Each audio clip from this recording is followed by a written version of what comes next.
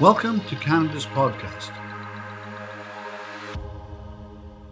Donc, bonjour tout le monde. Bonjour Anthony. Merci d'être avec nous aujourd'hui. Bonjour. Donc, Anthony Durocher est avec nous aujourd'hui du Bureau de la concurrence. Donc, Anthony, avant de parler de c'est quoi le Bureau de la concurrence, explique-nous un peu ton parcours à toi et qu'est-ce qui t'a amené en fait à être au service des entreprises du Canada. Bien sûr, avec plaisir. Donc, je suis le sous-commissaire responsable pour la promotion de la concurrence au bureau. Je suis un économiste de formation. Puis, je travaille au bureau depuis 2004. Donc, ça va faire 18 ans très bientôt. Puis, mon parcours au bureau, j'ai travaillé beaucoup du côté de la mise en application de la loi, la révision de l'effusion. Puis, précédemment, j'étais sous-commissaire responsable pour les pratiques monopolistiques. Mais vraiment, je suis au bureau depuis si longtemps parce que j'adore ce qu'on fait. On a un beau mandat. C'est vraiment important pour les consommateurs, les entrepreneurs et l'économie. Puis on travaille vraiment dans tous les secteurs de l'économie du Canada. Donc, explique-nous là, concrètement, peut-être qu'il y en a qui nous écoutent qui n'ont peut-être pas encore entendu parler du Bureau de la concurrence. Donc, qu'est-ce que vous faites concrètement pour les entrepreneurs? Oui, excellente question. Puis souvent, c'est ça, on se rend au bureau. Il y a beaucoup de personnes, on se rend compte, qui ne savent pas vraiment le rôle qu'on joue dans l'économie. Donc, ça me fait vraiment plaisir d'être ici pour essayer de démystifier un peu notre rôle. Donc, vraiment, le Bureau de la concurrence, on est une agence fédérale indépendante qui assure la concurrence au Canada. Puis, vraiment, ce qu'on fait, c'est notre mandat est de protéger et de promouvoir la concurrence au Canada. Puis, on le fait surtout par l'entremise de la mise en application de la loi sur la concurrence. Donc, ça, c'est une loi qui s'applique dans tous les secteurs de l'économie, qui veille vraiment que la concurrence sert les besoins des consommateurs, des entrepreneurs et l'économie même.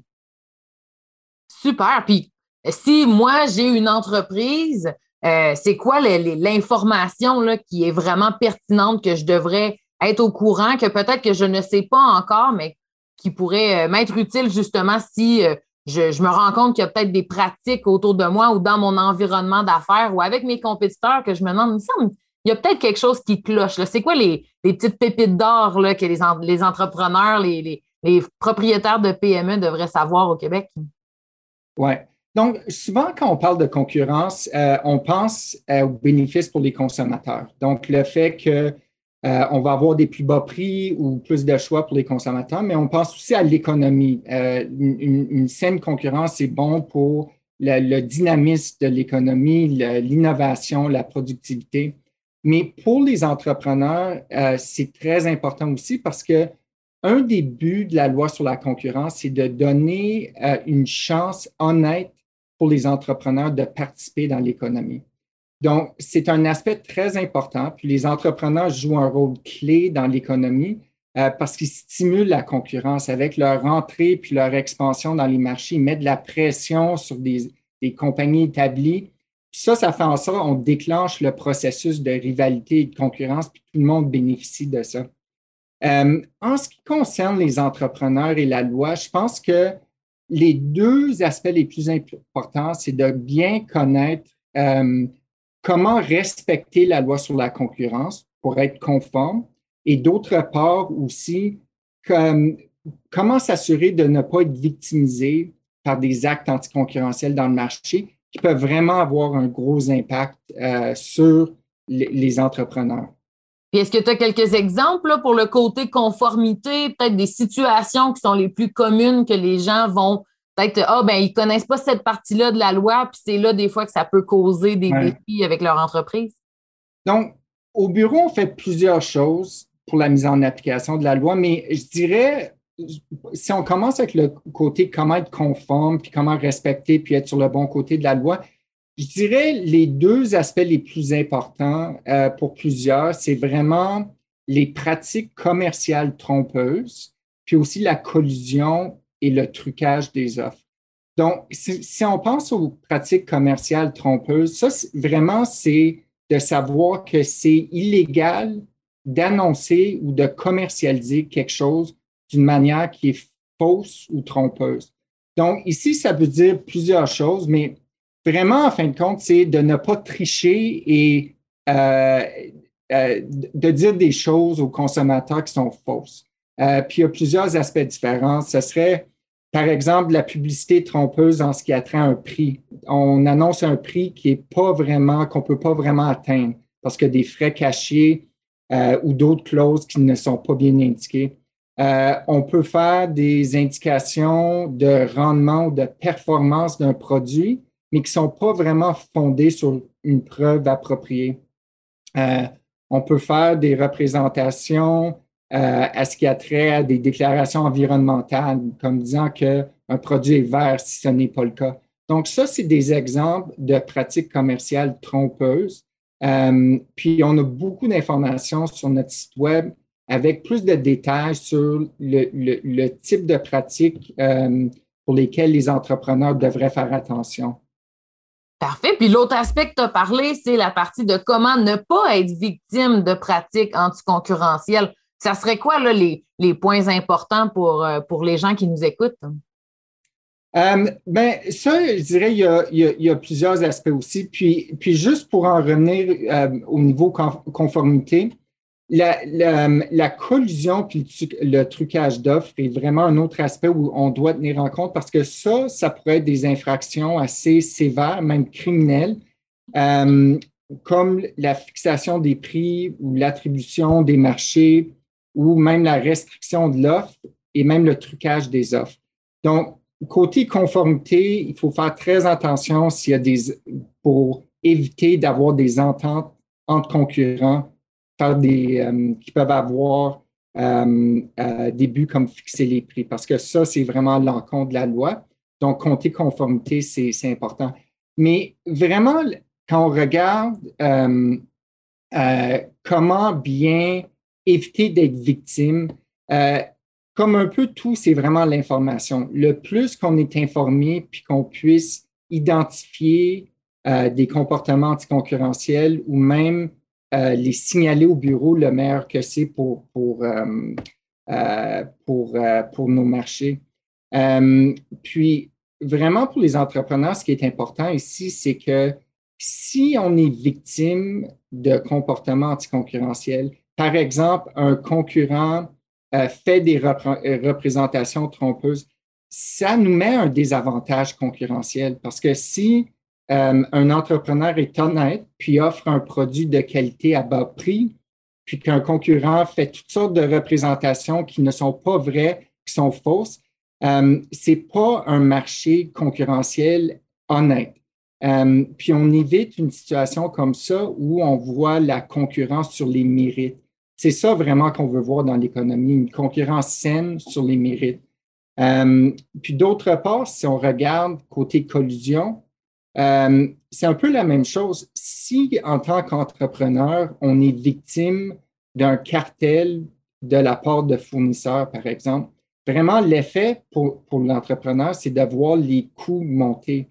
Puis quand on paye plus pour les produits qu'on achète, ça veut dire qu'on est moins concurrentiel nous-mêmes dans les marchés. Fait que c'est pour ça que c'est très important d'être vigilant, puis de bien pouvoir identifier le type de comportement qui peuvent causer des problèmes concurrentiels, puis savoir qu'on peut le signaler au bureau aussi.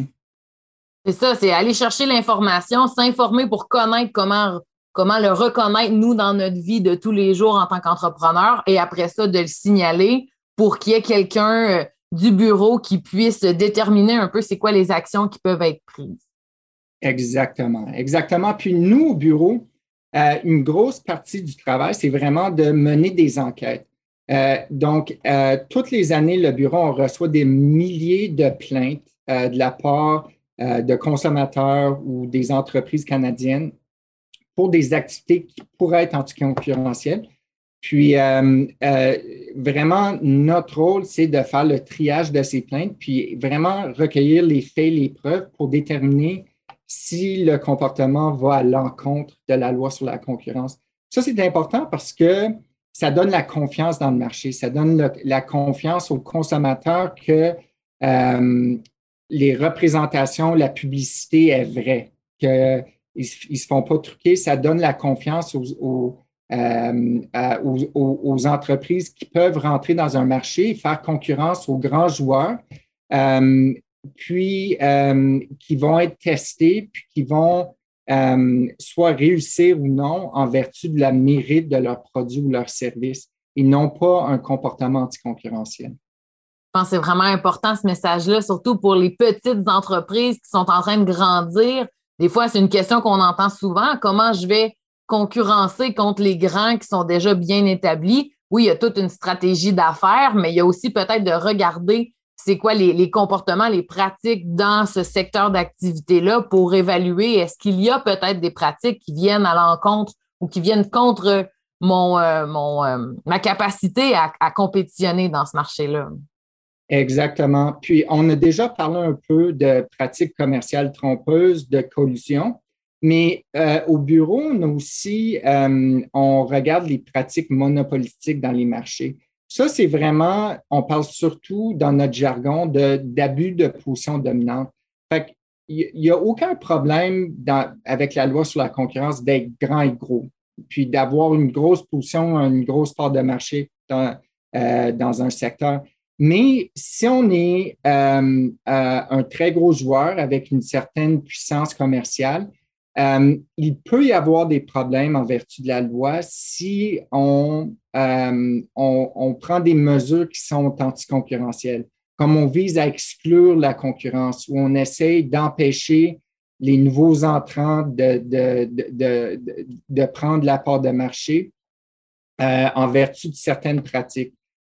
Donc, ça, c'est un aspect important de notre travail aussi. Puis vraiment, ça, encore une fois, ça donne la confiance dans les marchés que c'est vraiment une concurrence sur les mérites et qu'un entrepreneur puisse entrer dans un marché puis porter concurrence à des grands joueurs, puis vraiment sera testé sur la qualité du produit ou du service, le prix, l'innovation qui est amenée dans le marché, non pas par un comportement anticoncurrentiel. Fait que ça, c'est pour ça qu'on dit souvent que les entrepreneurs, c'est vraiment le moteur de l'économie, le moteur de la concurrence, puis qui amène le dynamisme au marché, puis c'est très important.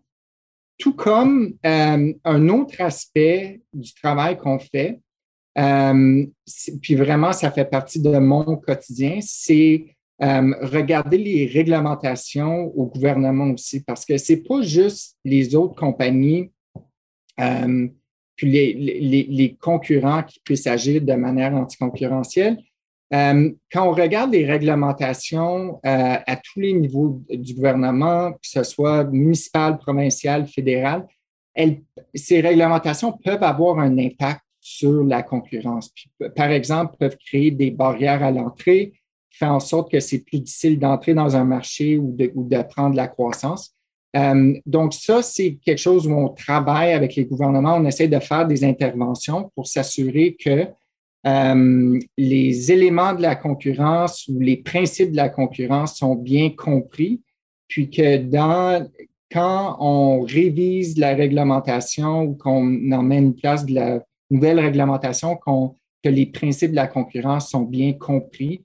C'est ça, pour s'assurer que les réglementations minimisent l'impact qui pourrait empêcher de la concurrence dans les marchés. Je pense que c'est très rassurant comme message de savoir qu'il y a un organisme indépendant qui voit tout ce qui se passe au Canada, autant pour le consommateur, pour les entreprises, entrepreneurs et pour les différents paliers gouvernementaux. Je pense que c'est intéressant de savoir que ça existe. Puis là, ça va être une question des gens d'aller s'informer sur comment ça peut venir affecter leur réalité d'entrepreneur au jour le jour. Puis pour justement vous aider à faire connaître vos services, il y a le mois de la prévention de la fraude qui s'en vient. Peux-tu nous parler un petit peu plus de à quoi les gens peuvent s'attendre durant ce mois-là? Oui, absolument. Donc, la fraude, c'est vraiment important pour bien s'informer là-dessus parce que vraiment, quand on regarde l'actuel avec la crise sanitaire mondiale, c'est vraiment une occasion en or pour les fraudeurs de se remplir les poches. Puis pour plusieurs raisons, mais une des raisons, c'est qu'il y a beaucoup d'employés qui travaillent actuellement à distance, à la maison, puis c'est juste un peu plus facile pour eux. Puis une donnée intéressante, c'est si on regarde l'année dernière, les fraudeurs auraient dérobé 24,5 millions de dollars aux entreprises canadiennes. Puis ça, on estime que c'est seulement à peu près 5 des fraudes qui sont signalées. Fait que l'impact est beaucoup, beaucoup plus grand. Fait que ce qui est important, c'est que les Canadiens, les entreprises soient informés de la fraude pour qu'ils puissent se protéger davantage. Donc, le mois de la prévention de la fraude, c'est vraiment, on fait ça toutes les années. Ça a lieu au mois de mars chaque année. C'est une campagne de sensibilisation qui vise vraiment à aider les Canadiens, puis les entreprises, les entrepreneurs à reconnaître, à rejeter, puis à signaler les fraudes au bureau. Donc, cette année, on est rendu à la 18e campagne qui va commencer le 1er mars prochain.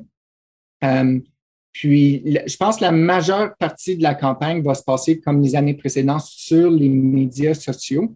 Puis, je pense qu'il y a beaucoup de messages importants pour les entreprises à aller chercher là-dessus. Donc, on invite un peu tout le monde à suivre le mot-clic MPF 2022 pour bien s'informer. Puis, de manière générale, je pense que j'encouragerais tout le monde de nous suivre sur les médias sociaux parce que on publie fréquemment de l'information qui aide les entrepreneurs, les entreprises à plusieurs niveaux, comme les questions récurrentes qui viennent des entrepreneurs. On a des alertes contre la fraude. On publie de l'information sur les problématiques auxquelles certaines entreprises pourraient s'adonner sans vraiment le vouloir. Puis aussi, toutes les dernières nouvelles du bureau, nos résolutions de cas, ce qui se passe en cours. Donc, beaucoup d'informations, tout comme sur notre site web. Fait que suivre le Bureau de la concurrence sur les médias sociaux, puis le hashtag MPF pour mois de la prévention de la fraude 2022 pour avoir accès à toute cette information-là. Puis là, tu nous l'as mentionné, on peut aller chercher l'information, mais admettons que les entrepreneurs qui nous écoutent veulent prendre contact avec vous. C'est quoi la meilleure manière de le faire? Je dirais par l'entremise de notre site web, c'est assez facile de trouver comment, s'il y a une question, une demande de renseignement ou pour une plainte, c'est vraiment le meilleur endroit. Puis on essaie le bureau en tant qu'agence fédérale. Des fois, on n'est pas sûr où trouver de l'information avec une agence gouvernementale, mais je peux vous dire que le bureau, on essaie d'être le plus accessible possible envers toute la population. Puis, vraiment, on invite tout le monde à aller chercher de l'information, nous poser des questions. Puis, s'il y a matière, si on pense qu'il y a un comportement anticoncurrentiel, des représentations trompeuses ou peut-être un risque de collusion, de nous le signaler. Puis, c'est quelque chose, on pourrait mener une enquête puis vraiment une question pour nous autres d'aller chercher les faits et les preuves pour déterminer. Mais notre site web est vraiment la meilleure porte d'entrée pour trouver l'information et nous contacter. Ah, ben, merci beaucoup, Anthony. C'est vraiment un plaisir d'avoir pu en apprendre davantage sur le Bureau de la concurrence au Canada, ce que vous faites, les avantages que vous offrez pour les consommateurs, mais aussi les entrepreneurs qui peuvent avoir besoin de vos services. Donc, merci beaucoup d'avoir pris le temps de venir démystifier ça. Je pense que c'est mission accomplie. On a réussi à démystifier qu'est-ce que vous faites et pourquoi les entrepreneurs devraient s'intéresser à vos services. Donc, merci à toi puis toute votre équipe là, de prendre le temps de faire ça pour le sein, la confiance envers l'économie canadienne. Ça m'a fait plaisir et merci beaucoup pour l'opportunité.